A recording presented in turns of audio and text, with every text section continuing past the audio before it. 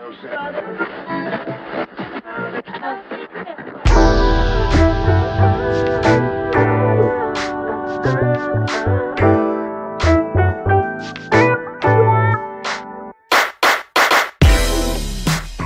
Richard. You may be feeling a bit groggy. You're waking up now from a very long cryo-freeze. Your voyage to Mars did not go as planned, and you were accidentally routed to Jupiter and back. In total, you have been asleep for 80 years. Try not to speak or get excited. Also, your wife got your Yu-Gi-Oh collection in the divorce. Right now, you are likely experiencing some emotions. But with calming reflection in this program, I believe you will agree that opinions are cheap.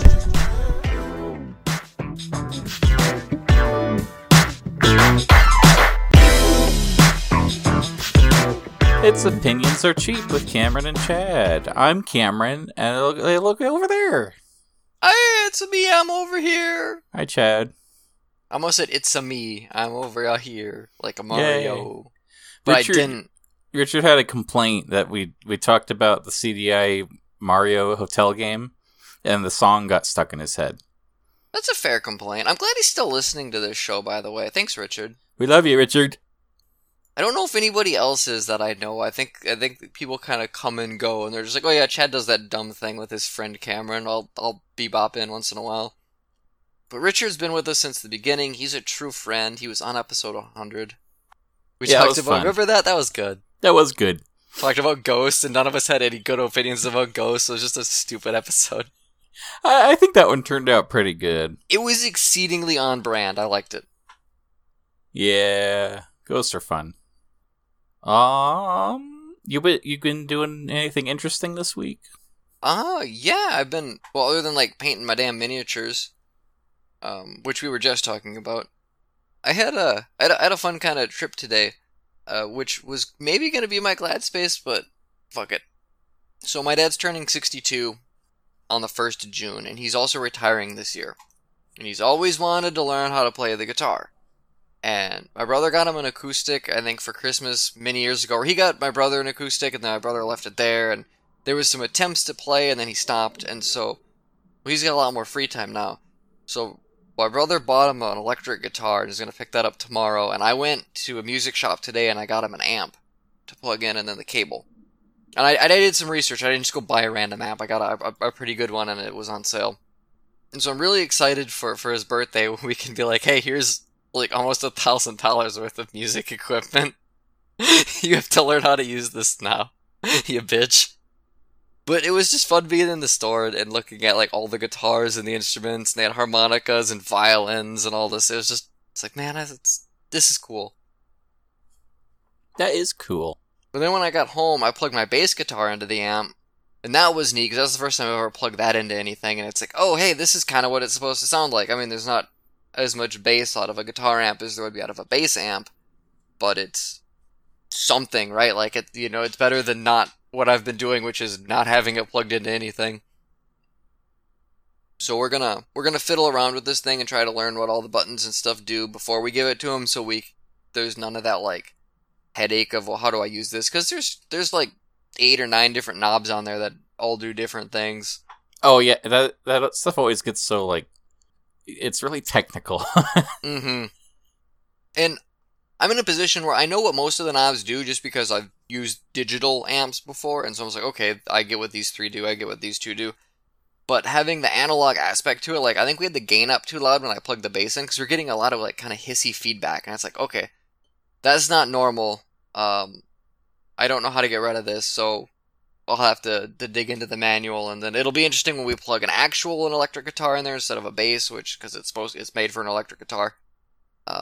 So we're gonna try and learn how to use this weekend, and then on Monday he gets a Christmas present, or a birthday present. Never mind. I think it could be Christmas. What the fuck? Yeah, it would work.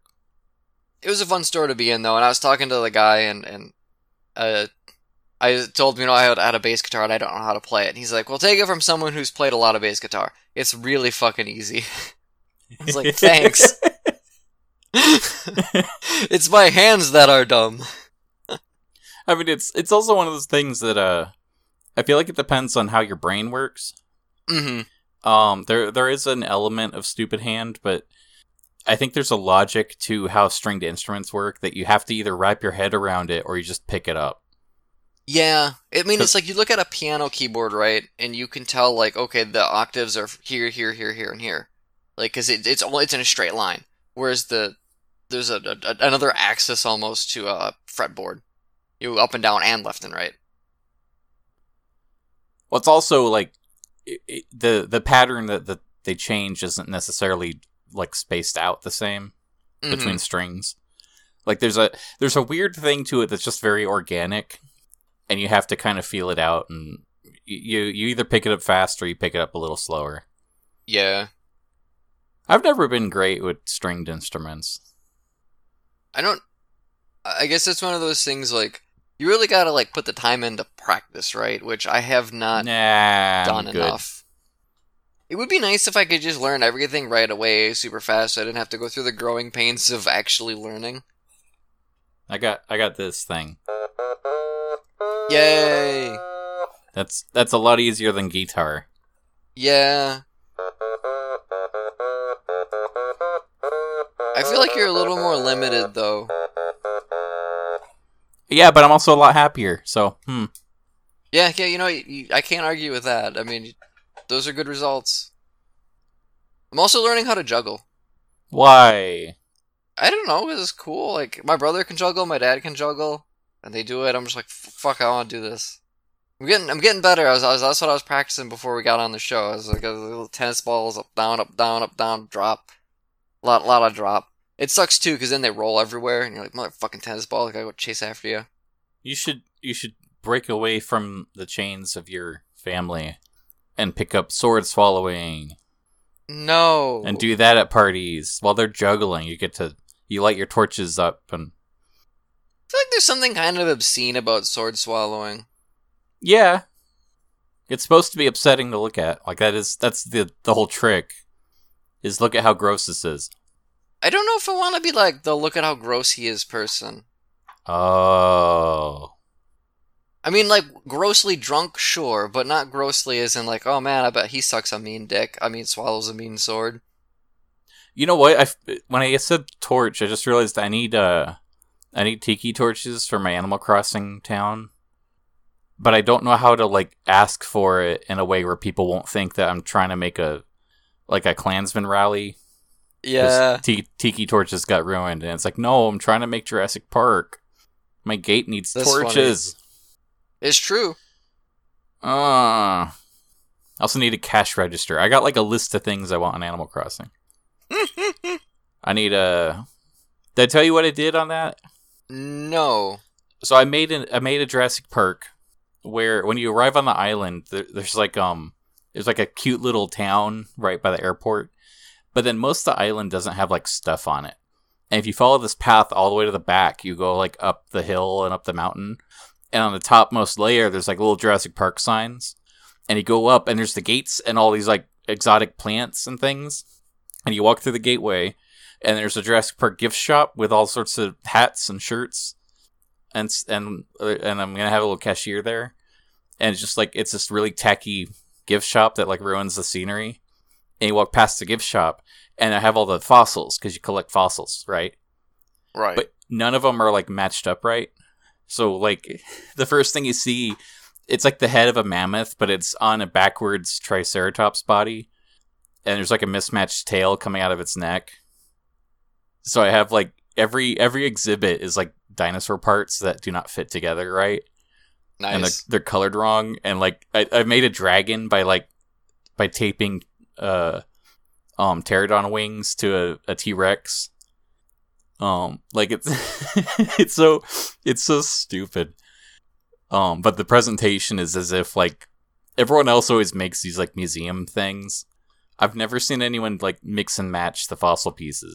I didn't even know you could, but I mean, that's kind of a fun way to personalize things, right? I have like half a moose, like the left half.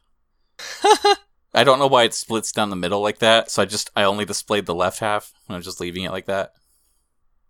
Oh, Nintendo. But that's been fun. I fucking love this rum. Yay, rum. It's called Bamboo. I think I've mentioned this before, but it's from Barbados. And I'm probably gonna finish the bottle on this show tonight. Yay, rum. It looks like a pirate bottle. It's got like a crossbones on there.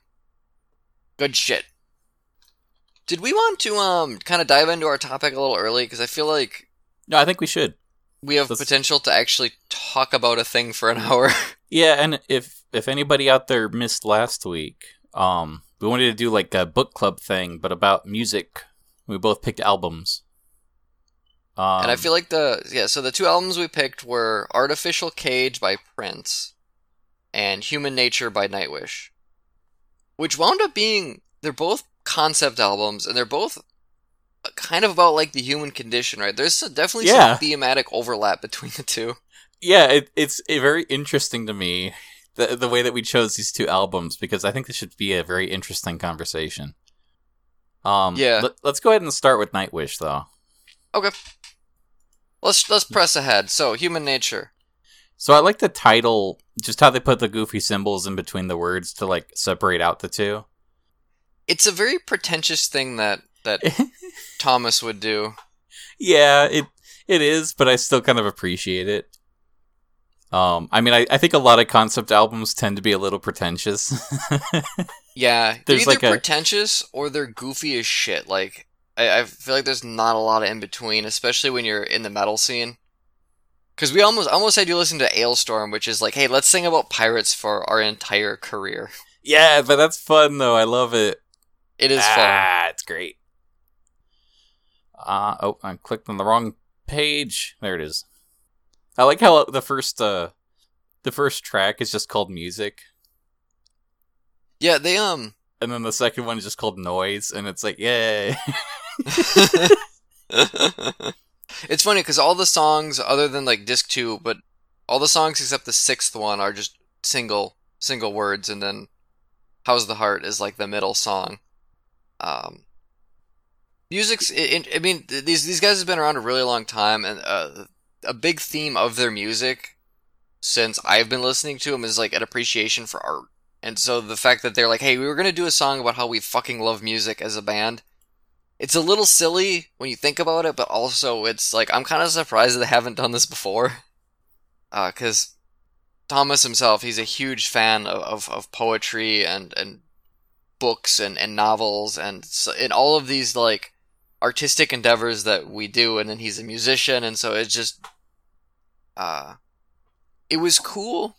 And then it reminds me of the first song of their previous album, which is where they're basically invoking the muse to tell their story, which is a very like highfalutin literary thing that certain like Milton does in Paradise Lost, whereas this opening stanza of that poem is that he's asking like the Holy Spirit to show him things, and he's going to tell the story, but he needs help.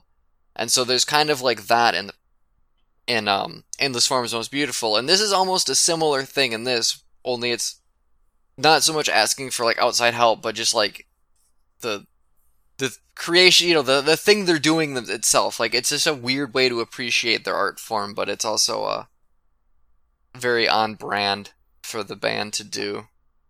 Yeah, I want to say real quick, I loved this album. Like, I'm very happy with the recommendation. Yay! I was listening to this while playing Final Fantasy, because I wanted to just, like, I'm just going to grind out herbalism. I'm just going to travel around and pick berries and sticks and things. So I don't have to focus on anything. So it's like, okay, I'm going to listen to that album. I'm going to get my good headphones on and turn it up and just get lost. The whole, both disc 1 and 2 could just be the Final Fantasy soundtrack. Oh, yeah? Like, it was so, I know it's like folk metal, but it leans more towards the folk half. Mm-hmm. In a way that really fits the fantasy setting of 14. It was like, especially the instrumental stuff, but even the vocals kind of like fit in with the vibes of the game. Where it's like, you know, I'm probably gonna just listen to more Nightwish stuff when I when I do these. As much as I liked Human Nature, I'm definitely gonna just put more into the rotation. I really loved the song Harvest. Yes, Harvest is a great song. Because it really just, it's just like neat, very, very folky. Where's the words? I had it here. Wrong page. organized tonight.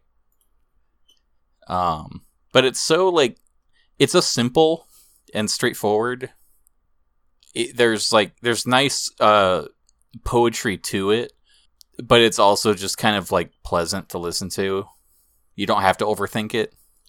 You don't, but I also love like the poetry in the song. I think it is like a really gorgeously written song about how because there's almost a certain level of like the album's about like humans going from one place to another, and the reason we are where we are is because we learned how to farm, and we could grow crops, and we weren't slaves to hunter-gatherer society forever.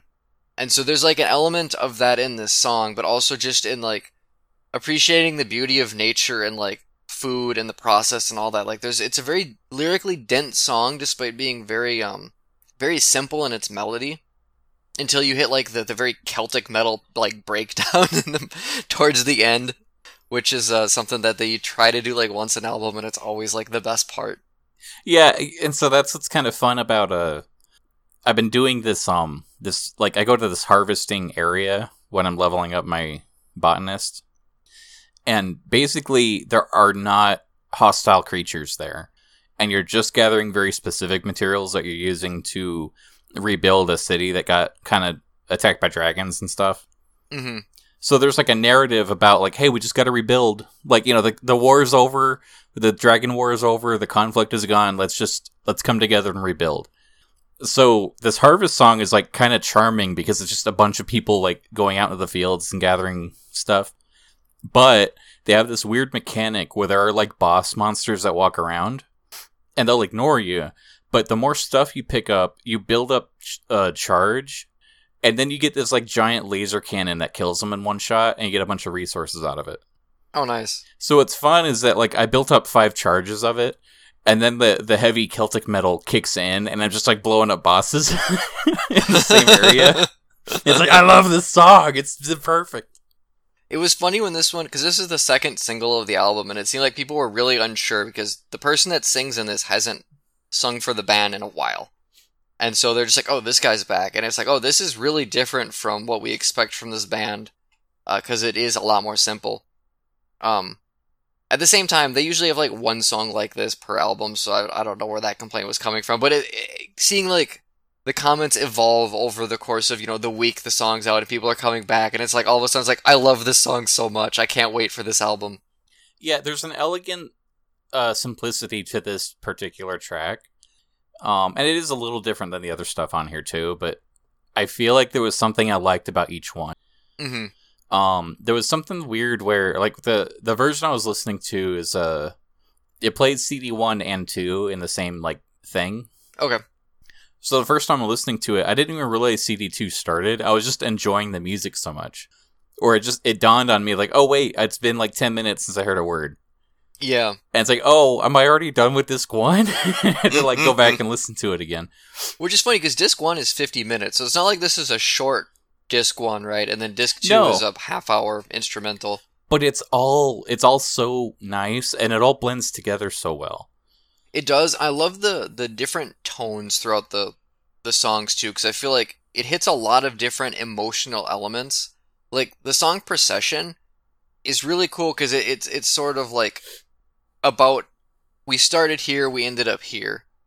At least I think it's Procession that does that. Maybe it's Tribal. I think so, yeah.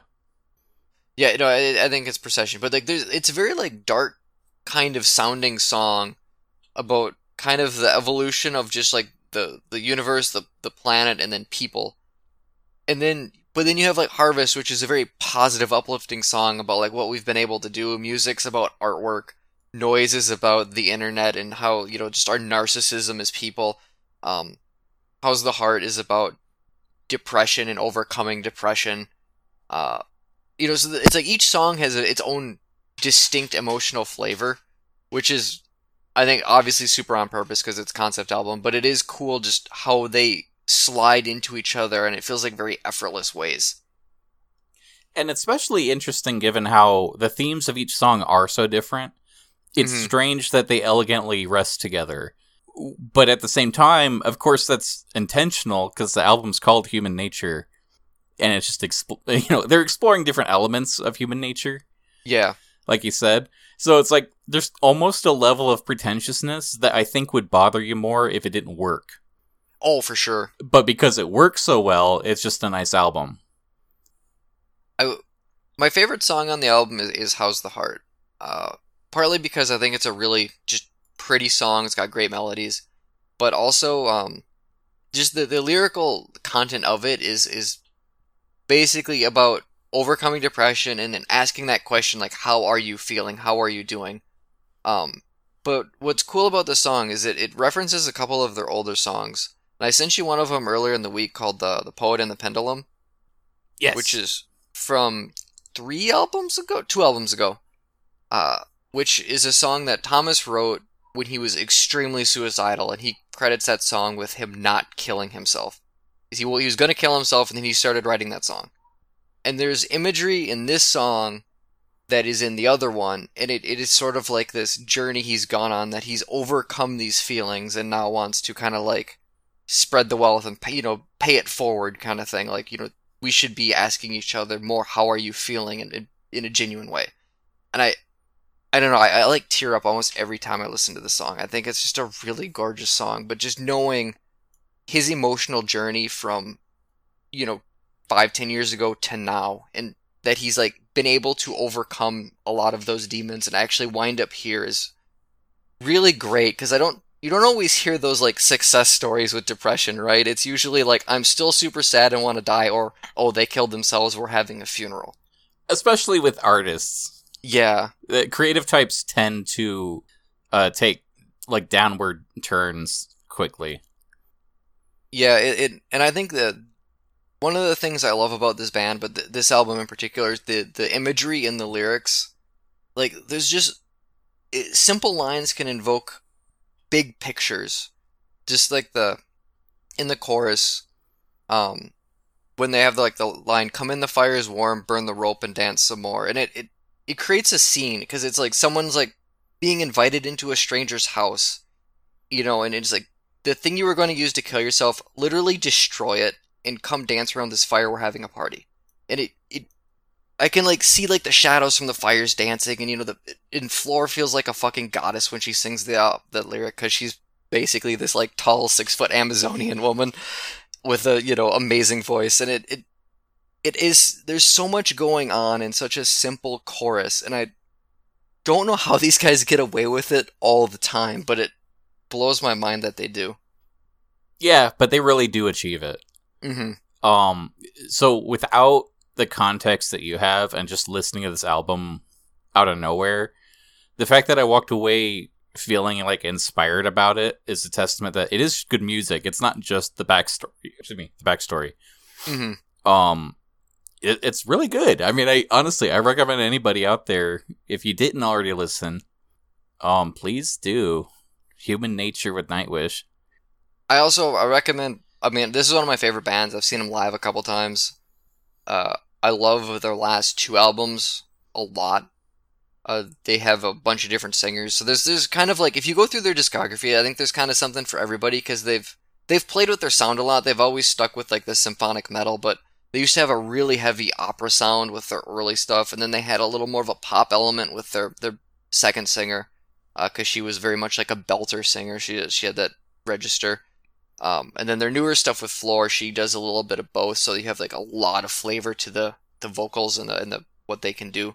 Mm-hmm. But they do a lot of concept albums. They do, I don't know, you never know, you always know what to expect, but you also don't know what to expect, because it just seems like they're gonna write the music they want to write, and I really appreciate that as well.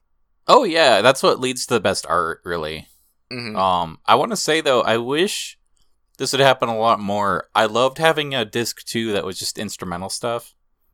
Yeah. I wish more bands would do that. Like, honestly, I would buy an instrumental Kiss album. That would be interesting. Or like Green Day. Yeah. Where like honestly, you tend to think of this music with like that kind of stuff.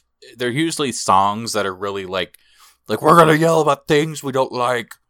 But the stuff that you like to listen to over and over again, I'd love if they explored a no word version, and have it off to the side. Like when you gave this to me, you told me that I didn't even have to listen to disc 2. Because it is kind of optional if that's not what you want out of it. Yeah. But I liked it, so I listened to this too.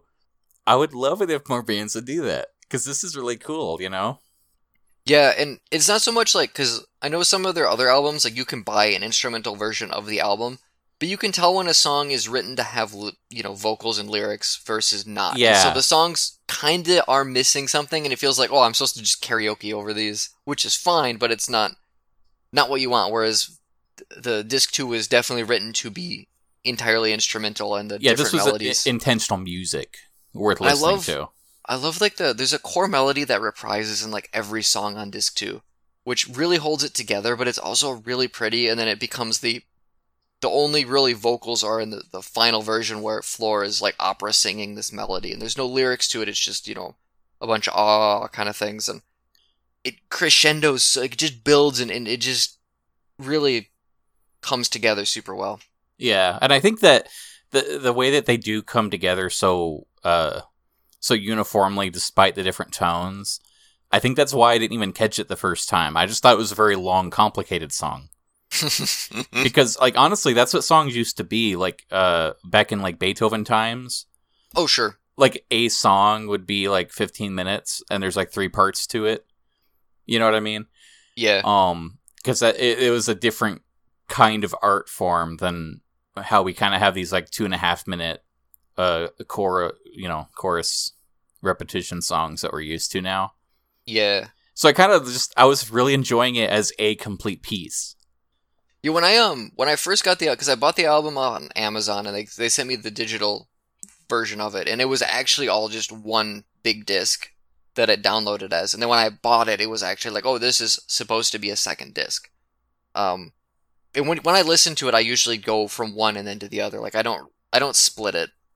But it is neat to have the option to, because maybe you're not into the instrumental, or maybe you don't have an hour and 25 minutes. Because it's not a short double album, if you go both. No, but I want to say I told you I was leveling up my botanist. Mm-hmm. I went from level 19 to 40. Holy shit! Only listening to Nightwish. I do recommend you check out at least their previous album, because it has the same singer. But if you like that, then the one before that, Imaginarum, which is my favorite album by them.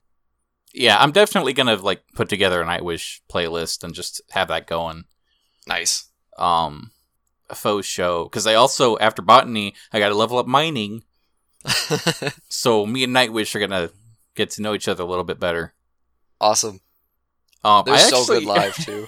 I'm sure. I mean, these guys they know what they're doing. Yeah. This isn't a luck thing. I've been listening to that podcast about like punk music. Mm-hmm. I love how all these bands are like idiots that don't know what they're doing, and then a manager that hates them. Yeah, that sounds about like punk music. But it's like with the Ramones, like there's a really classic song that people like, but it opens in this very weird way it catches your attention right away, because it starts like he's like mid sentence or mid word, and the tempo just hits right there, like that's the drum beat, and the song just starts immediately, and the album opens that way, and just so like aggressive. The story is they got set up, they're about ready to record, and they're like, okay, 1, 2, 3, 4, and they start playing, and the manager had to jump and like slam on the record now button because he knew that he wouldn't get a second take out of him. So the reason that it starts abruptly is because that's when the recording started. That's great. I know.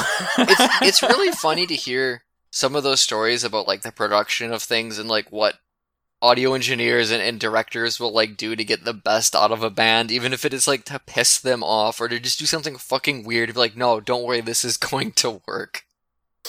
Yeah. But yeah, Nightwish knows what they're doing. Mm-hmm. I know you've sent me other stuff before, and I like that too, but I don't think I've ever sat down and listened to a complete album, so this will be fun for me. Yeah. I want to put together like a Final Fantasy playlist for you. And I'm trying to figure out, like, because some of these songs are interesting, and I think you'd appreciate them. But then some of them, it's like, I'd want to explain the lore before you do. Oh, sure. which is like, does that take the fun out of it? I don't know. I think it's one of those, you listen to it, then you explain the lore, and you listen to it again. Because then you might, it could recontextualize the song. Yeah, honestly, that's how a lot of the songs are presented in the game. They always do an interesting trailer where it'll have like the big main set piece music in it. And then after you like finish the game, you realize the hidden meaning in that song, and you go back and watch the trailer again, and you get chills. Sure.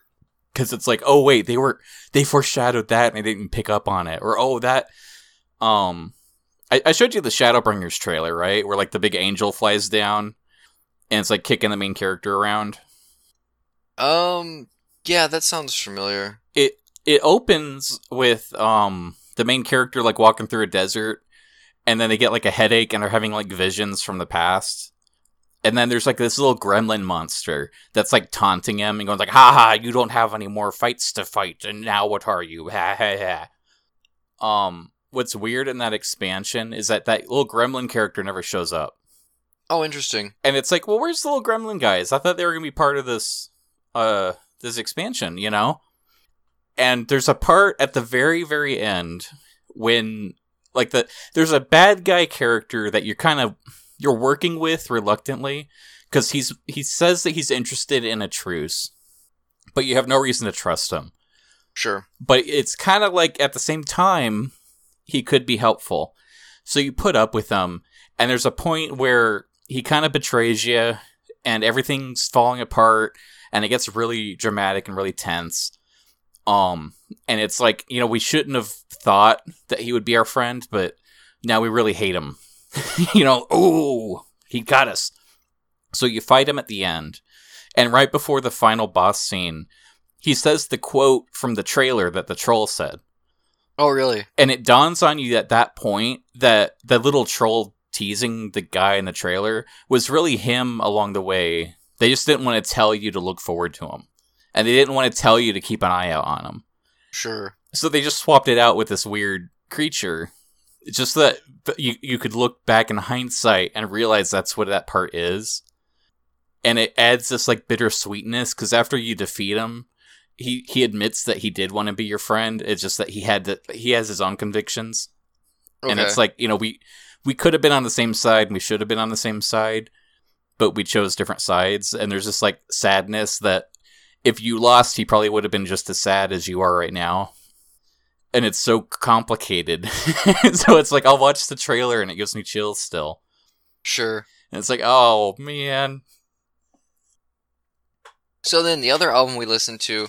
Oh, yeah, let's get started on that. Artificial Age by Prince, which is probably the first Prince album I've listened to from start to finish. You mentioned that both these songs are kind of like exploring human nature in a way. Yeah. And the human condition.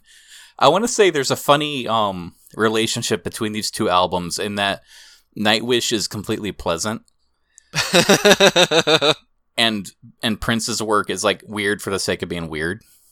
It is, but there's we've talked about this before the show, but there's definitely method to his weird for the sake of being weird. I don't think it's not like entirely abstract where he's like, I'm gonna throw paint on a wall and whatever happens, I'm gonna say it was on purpose. Like, he does have, I think, a reason for using the colors he uses, to keep up with the metaphor. Oh yeah, totally. Like, it is with intent, and there's a reason I recommended it, because I do love this album.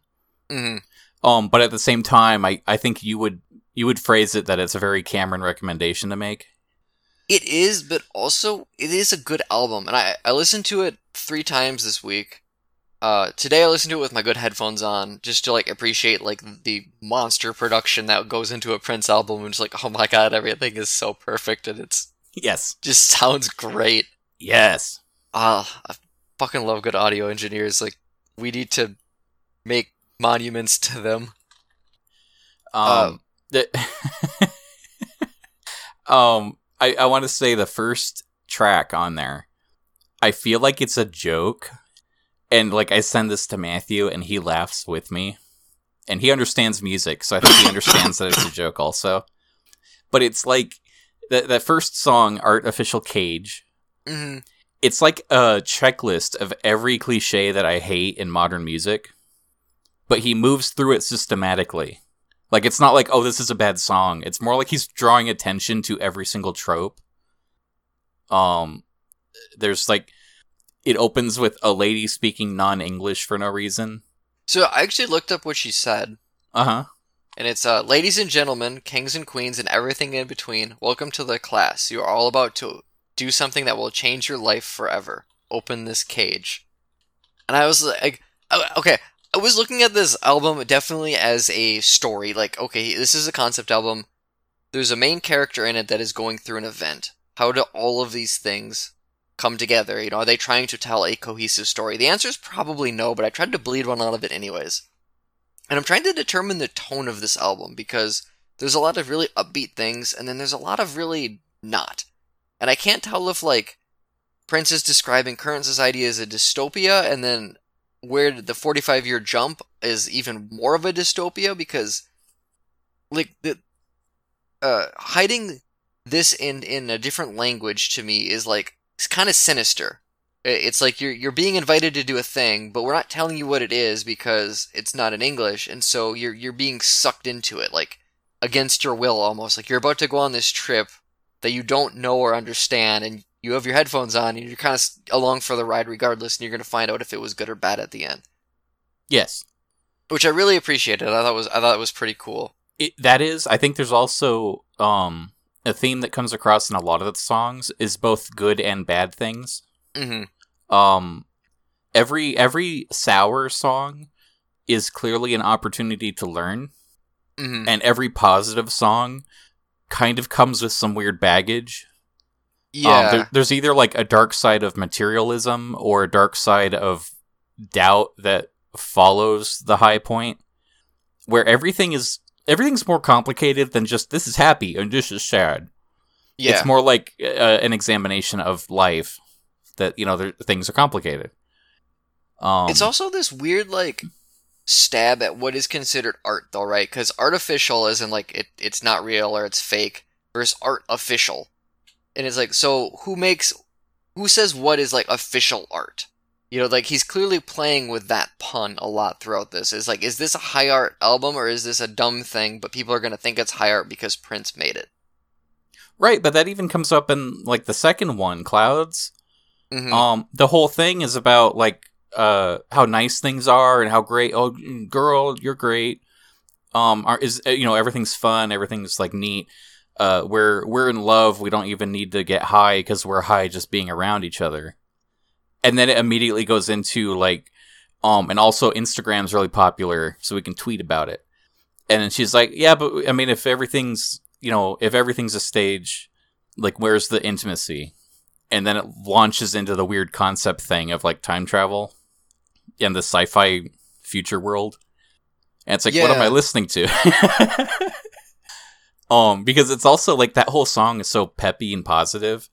And then it's like, well, wait a minute, is this good, though? Like, we just think it's good? But is it really? The chorus is, like, this almost spontaneous form of affection. Like, you should never underestimate the power of a kiss on the neck when she doesn't expect.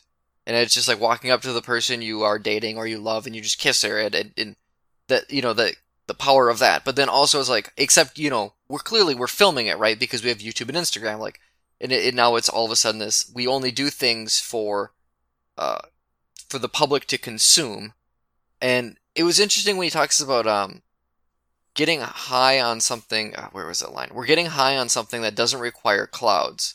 And my first thought was, like, is he talking about, like, the cloud? Or is he talking about drugs? Is he talking about, right? Those endorphins we get when people like our things on Facebook? Like, it's such an open lyric. Yeah, the reason I like pretty much every song in this album is that it gives you something to meditate on. It really does. There's a lot of wordplay. There's a part where, like, he says something backwards. And it's like, if you really care, you gotta listen to this backwards. Mm-hmm. And it's like, it's almost like, oh, fuck you. Come on, like, this is too much. But at the same time, it's like, yeah, but now I have to ask myself, do I care?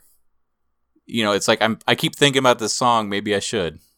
You know, there's like it gives you like something to keep in the back of your mind while these catchy beats keep humming you through the day. Yeah. I love the line, how do we engage bullying just for fun? No wonder there's so many guns. Maybe we're better off in space. And like, there's a lot to unpack there, because there's clearly like a race element of I think that runs through this too. There's a couple of lines that I think are about blackness being like, he feels like a second-class citizen despite all of his accomplishments, and is that going away in our dystopian future where we're all like communicating with our own thoughts? But then maybe we're better off in space. Is that a reference to like science fiction? Is that go back to being high and like space is this hazy cloud we're in when we're on drugs? Like there's just so many things to take away from this, and then it breaks into the narration where we find out he is waking up, he's been drugged, and now it's 45 years in the future.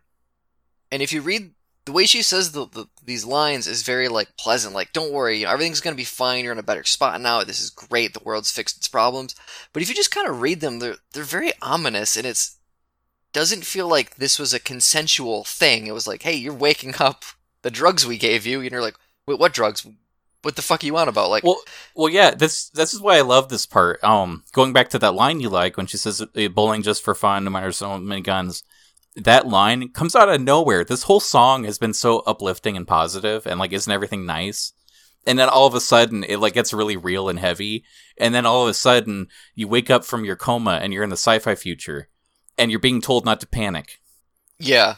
I also love there's some goofy effects to the orientation lady, where it's like she tells you you've been asleep for 45 years, and there's this like ominous echo, and then it ends, like her little speech ends with her saying that you're gonna be safe here, but they auto-tune her voice like down in this like creepy way where it's like, what is going on?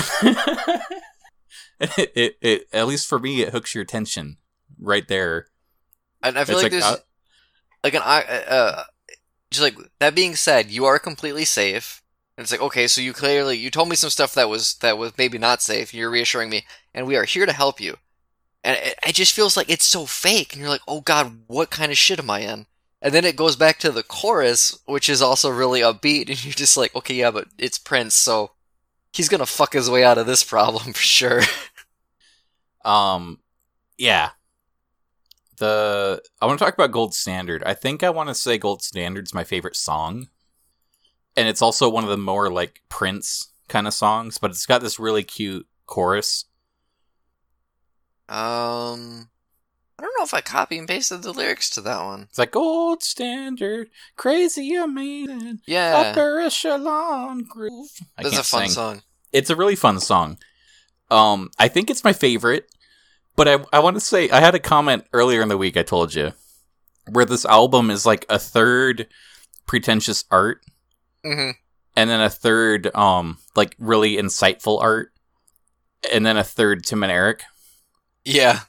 And this one, like the last quarter ends kind of Tim and Eric-y, and I don't know why, but it's like, all of a sudden, it's like the music stops, and it's like they're in a nightclub or something, and it's just the guy going like, girl, yeah, why don't you come over here?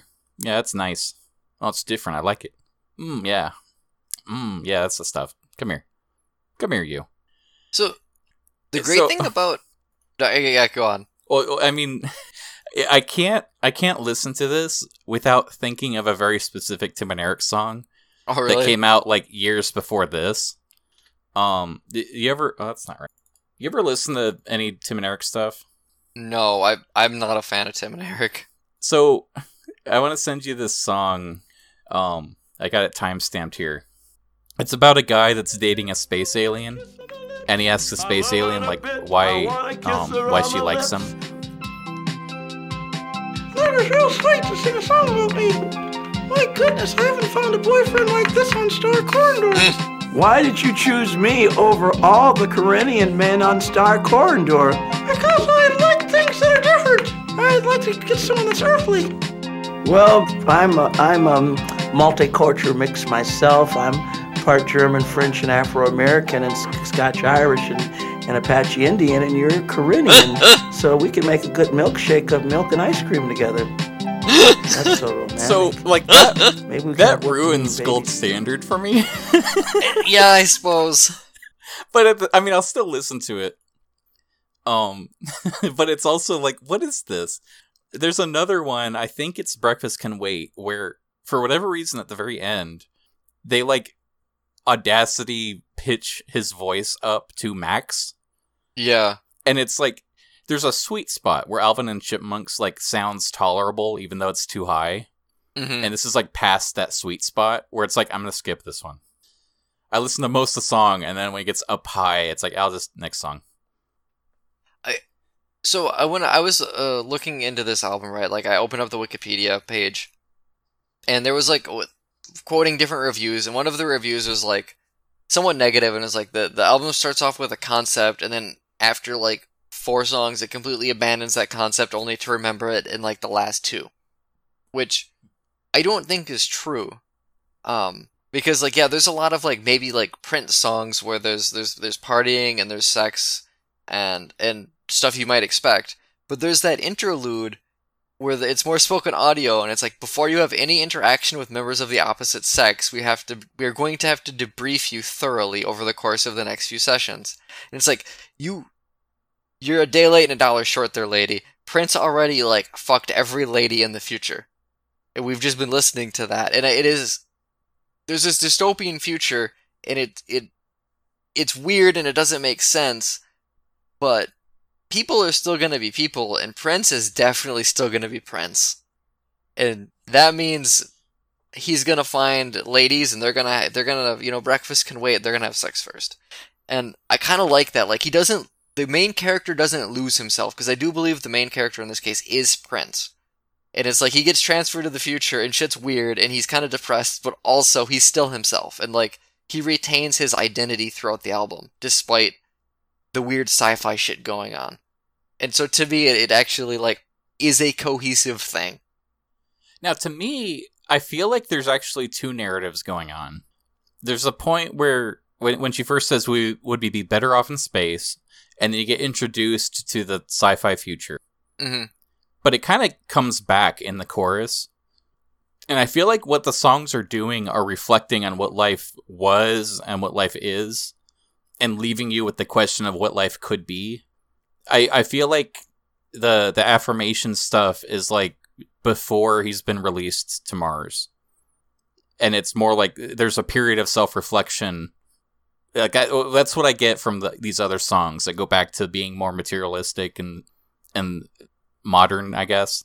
Sure, I think that's a totally valid way to read this. There's multiple reads because this is very weird for the sake of being weird. Mm-hmm. But I think the concept carries through each song. I do too. I think it's not like a story time. Like, there's no part where Prince rings the bell so you know it's time to turn page in your picture book. And some people need to have their hand held. So, like, if each song explained the moral of the story at the end of the song, that guy would have given it a better review. But then I wouldn't have. You know, it's like, I love finishing the album and then thinking for a bit. Yeah, and I think that is like the best way to do a concept album, where like you could listen to this 20 times and you're gonna find something new to appreciate every time you listen to it.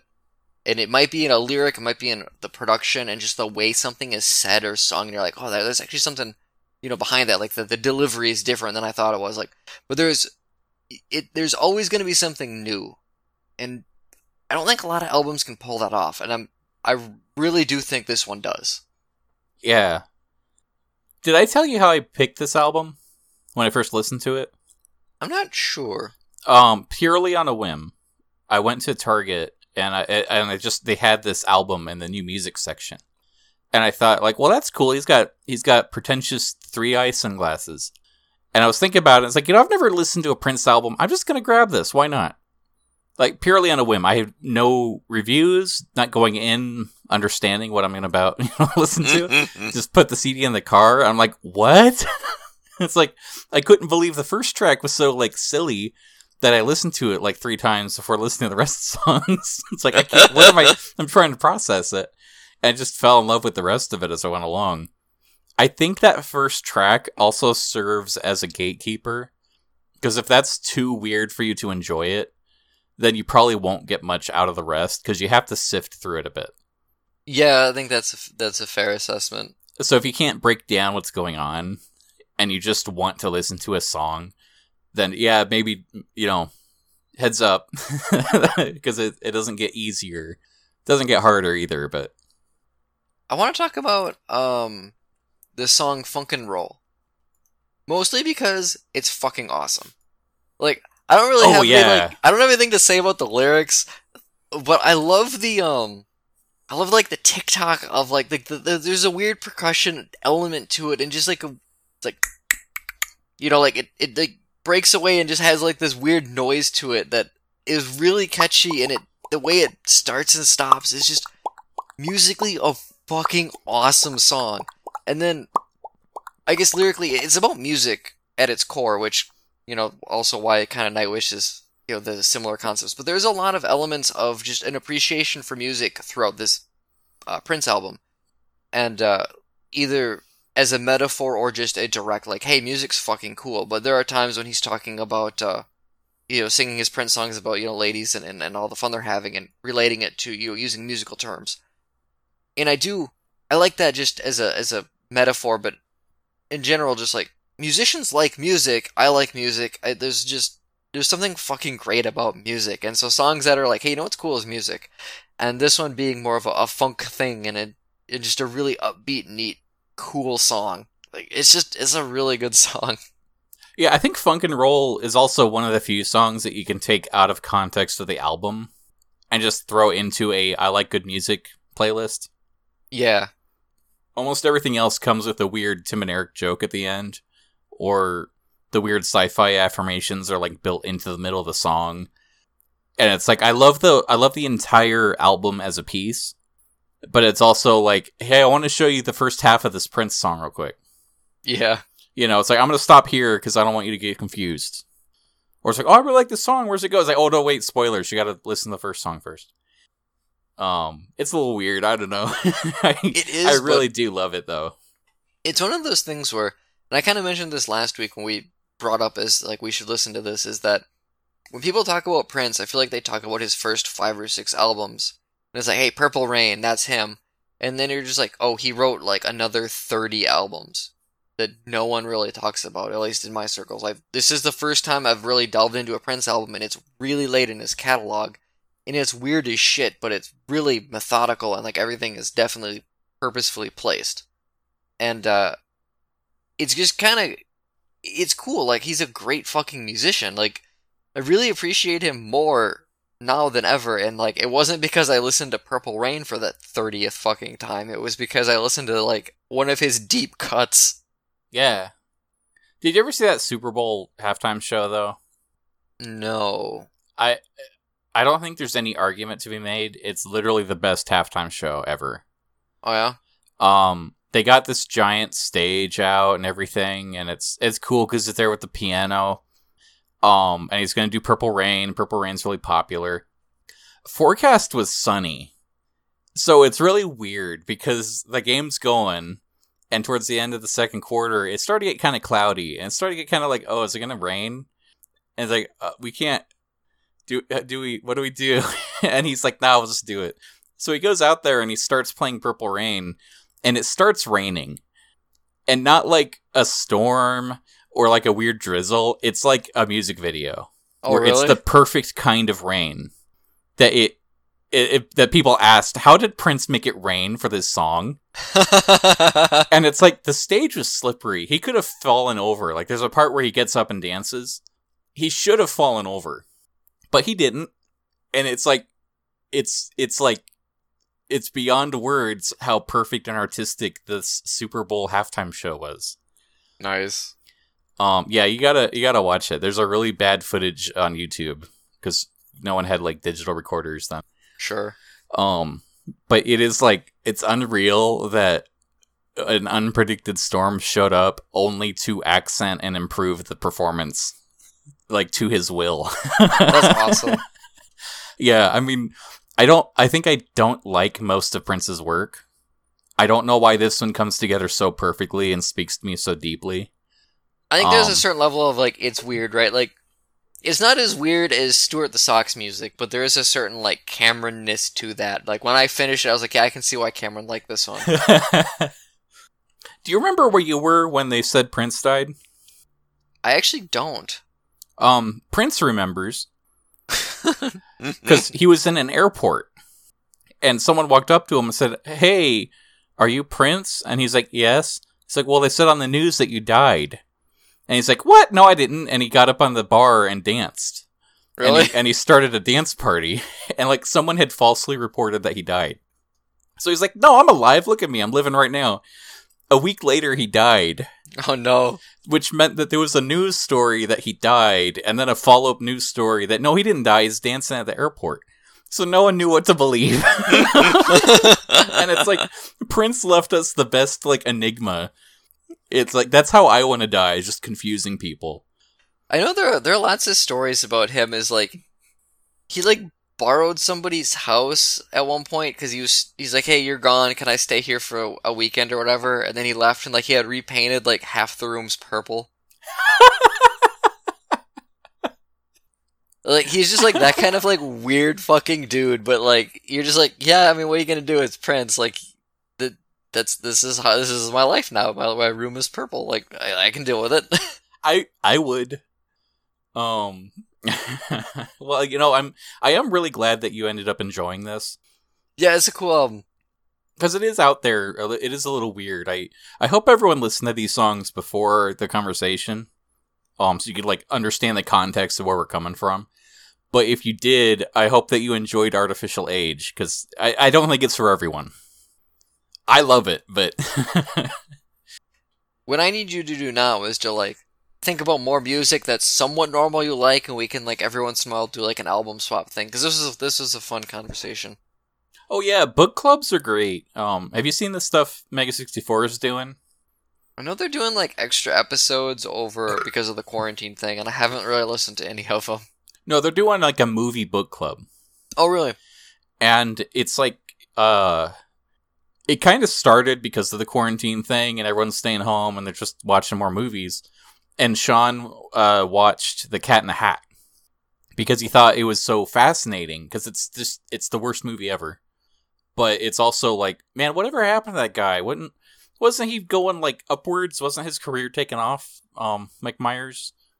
What, like, how come his movies got bad and then he disappeared?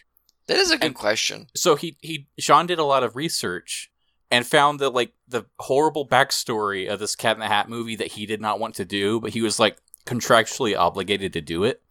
Oh, really? So it's like every scene is his spite. Oh, wow. And it's like, understanding that, it makes the movie very interesting to watch. So he did, like, a watch-along stream. And after that, it's like, well, after Cat in the Hat, he did Love Guru. And this was supposed to get him out of the contract, but he also hated doing this. So that's why this is so bad and lazy. So I bet it'll be just as much fun as Cat in the Hat. And turns out, no, they're so joyless. It's horrible. But it turned into, like, well, what bad movie should we watch next? Sure. So we watched Black Hole. Have you ever seen Black Hole? I have not. Black Hole was Disney trying to do Star Wars. Oh, I've heard of this movie. Yeah. And it's kind of like, there's elements of it that are almost like Blade Runner or 2001 Space Odyssey, where it's like slow and quiet and boring for no reason otherwise to convey that it's in space. Sure. And it's like, no, in Star Wars, I'm happy while I'm watching it. There's a difference. Yup. It's kind of that. The Mike Myers thing's interesting, because I don't really think about him anymore unless I'm thinking about Austin Powers. I'm just like, I like the 3 Austin Powers movies a lot. They're stupid.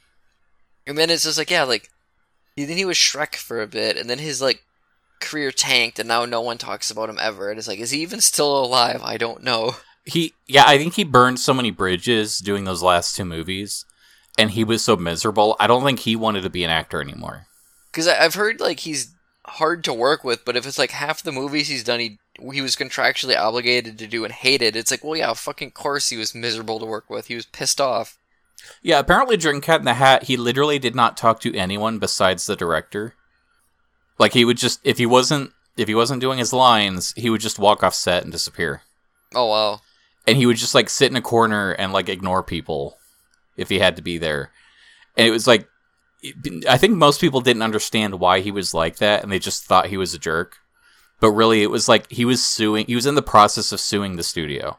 Oh, wow. Like, it was actually getting very ugly. Man, that like, sucks. And then it's like, people are gonna remember him for that shitty performance in that shitty movie. He's gotta know that while he's filming it. I think, yeah, I that's the thing. They gave him the script, and he said, I can't do this. And I said, oh, yes, you are. Oh, I'm a reminds me of, executive. Like Wesley Snipes in the third Blade movie. Where at that point, he was, like, definitely didn't want to be involved, but was also, like, really paranoid about being fired or replaced or whatever. And so he spent, like, most of his time being stoned in the trailer. They had to, like, CG his eyes open in one scene because he refused to open his eyes. Like, I guess, like, half the scenes are his stunt double because he just refused to do it. And like, well, we got the other guy that looks kind of like him. If the lighting's weird, we'll just use him. That's art.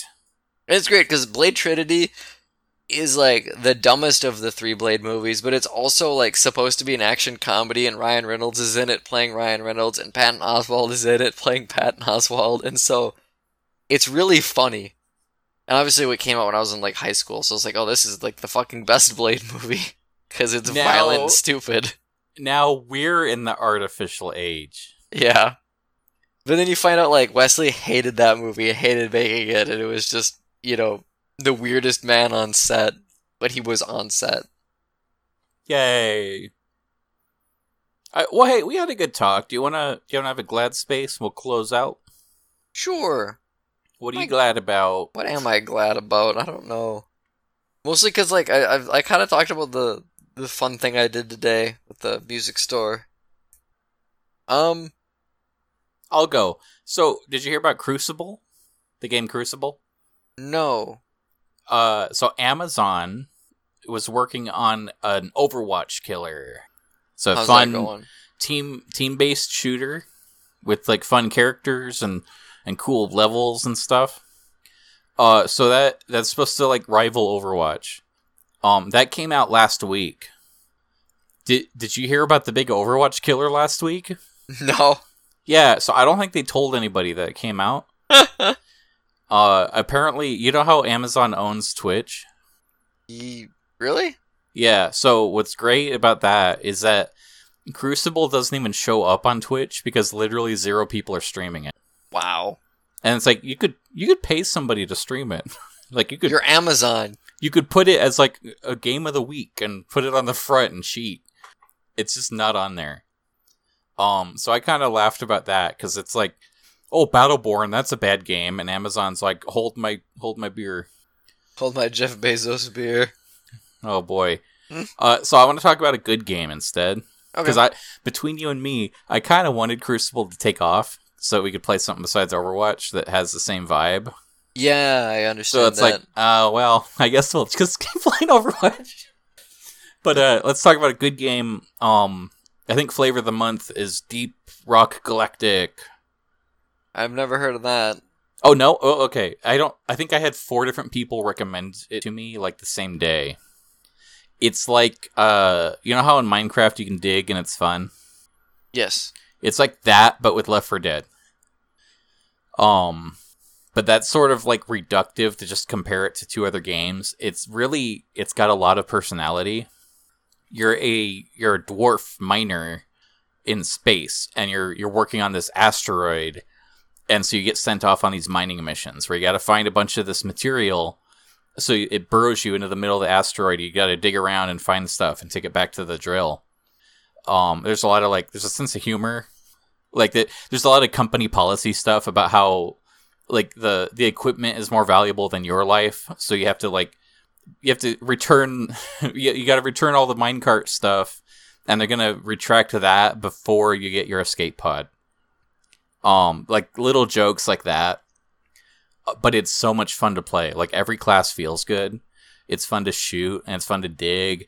Every class you get a different, like, travel tool. So you can have, like, a little grappling hook like Batman, so you can, like, jump up ahead. there's a zipline gun, so you can make a zipline that your teammates can use to like cross big ravines. There's a couple levels have these interesting moments. Like there's an ice level, and you're inside a big ice cave and stuff, and that's neat. Sometimes it'll just crack, and a giant it's like two glaciers like shift, and there's a giant like split in the ground where there wasn't before, and you might just like fall down the hole and get stuck, and you have to dig your way out. And sometimes it'll happen at a bad time where there's like a horde of spiders chasing you. It's like there's an element of chaos to it. It's a really fun game. I've been playing it like nonstop. I've been super addicted to it. That sounds pretty cool. Yeah, it is. Deep Rock Galactic. Put it on your Steam wish list and get it on sale. I guess my glad space is this week I did finish the Macavity song I was working on, and I have that posted. Oh yeah. And I'm glad to be done with that, but I'm also glad I think it turned out pretty good. It did. So if you want to go to anonym.bandcamp.com, you could download that for free. But it's a death metal cover of Macavity the Mystery Cat from Cats the Musical. Because it was my turn to put tens of hours into something really stupid. I spent like an hour on that fan art that didn't turn out because I was drunk. I wasn't sure. I thought it looked cool, but I wasn't sure like what I was supposed to do with it. Other than like, oh, that's cool. You're supposed to tell me I did a good job. Oh, I did forget to do that. That's okay. I didn't do a good job, so it's fair. It was just like it was like I guess if I did like a remixed version, I would use this because it. Nah, it's not. I really had too much that night. Oh really? So I was like experimenting with filter and effects and stuff. And I think in the morning when I looked at it, it's like, I don't even know how I made this. So the experiment was worthless because I can't replicate this at all. I don't even know what I'm looking at. Nice. What a hoot. Yeah, we did it. We had a hoot and a holler. I finished my rum. Oh, and then the other one, I was invited on another podcast. Oh, yeah. So if you guys want to hear me talk about Warhammer even more, you can find me on the Four Mo's One Row podcast. We talked about Sonic and Warhammer, which means you've probably heard me talk about those things before. But it was a fun show, and I really appreciate being invited. Yeah, I might have to go track that down to listen to your shenanigans. Yeah, it was a hoot. They're fun guys. It is funny though, because I feel like our show is relaxed. We're like super organized professionals. It was. I was literally. I was about to go to bed because it was like 10:30 at night, and I got a Discord message. It's like, "Hey, you said you want to talk about Warhammer on the show sometime, right?" I'm like, "Yeah." I was like, "Well, just join my server and get on this call right now."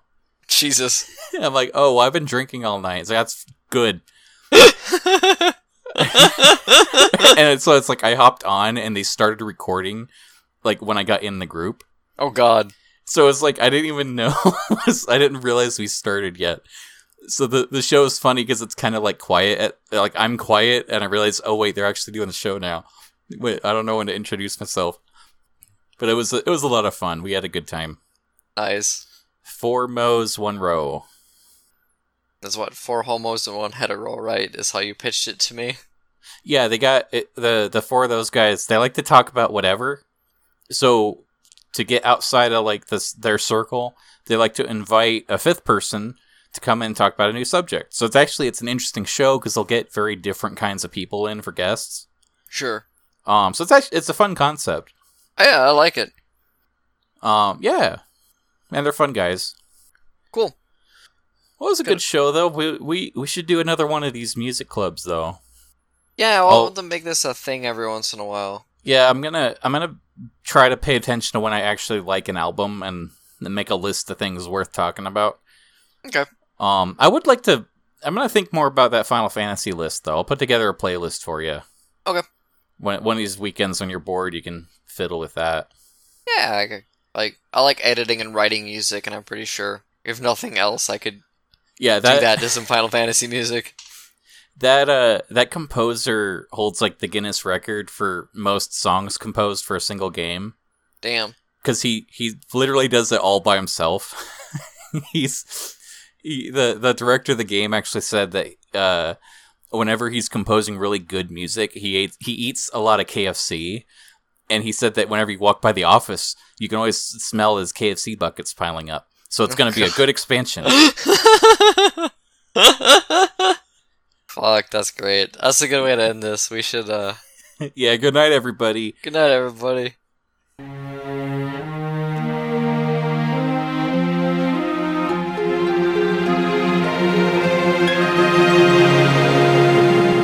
How are you feeling today, Richard?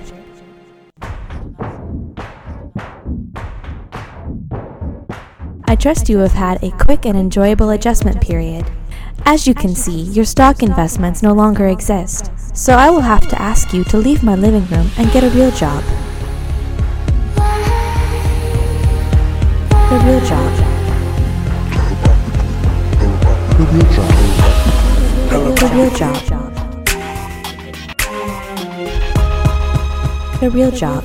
You will find Mars is a welcoming, warm place with an average life expectancy of 12 years for most Martian diamond miners.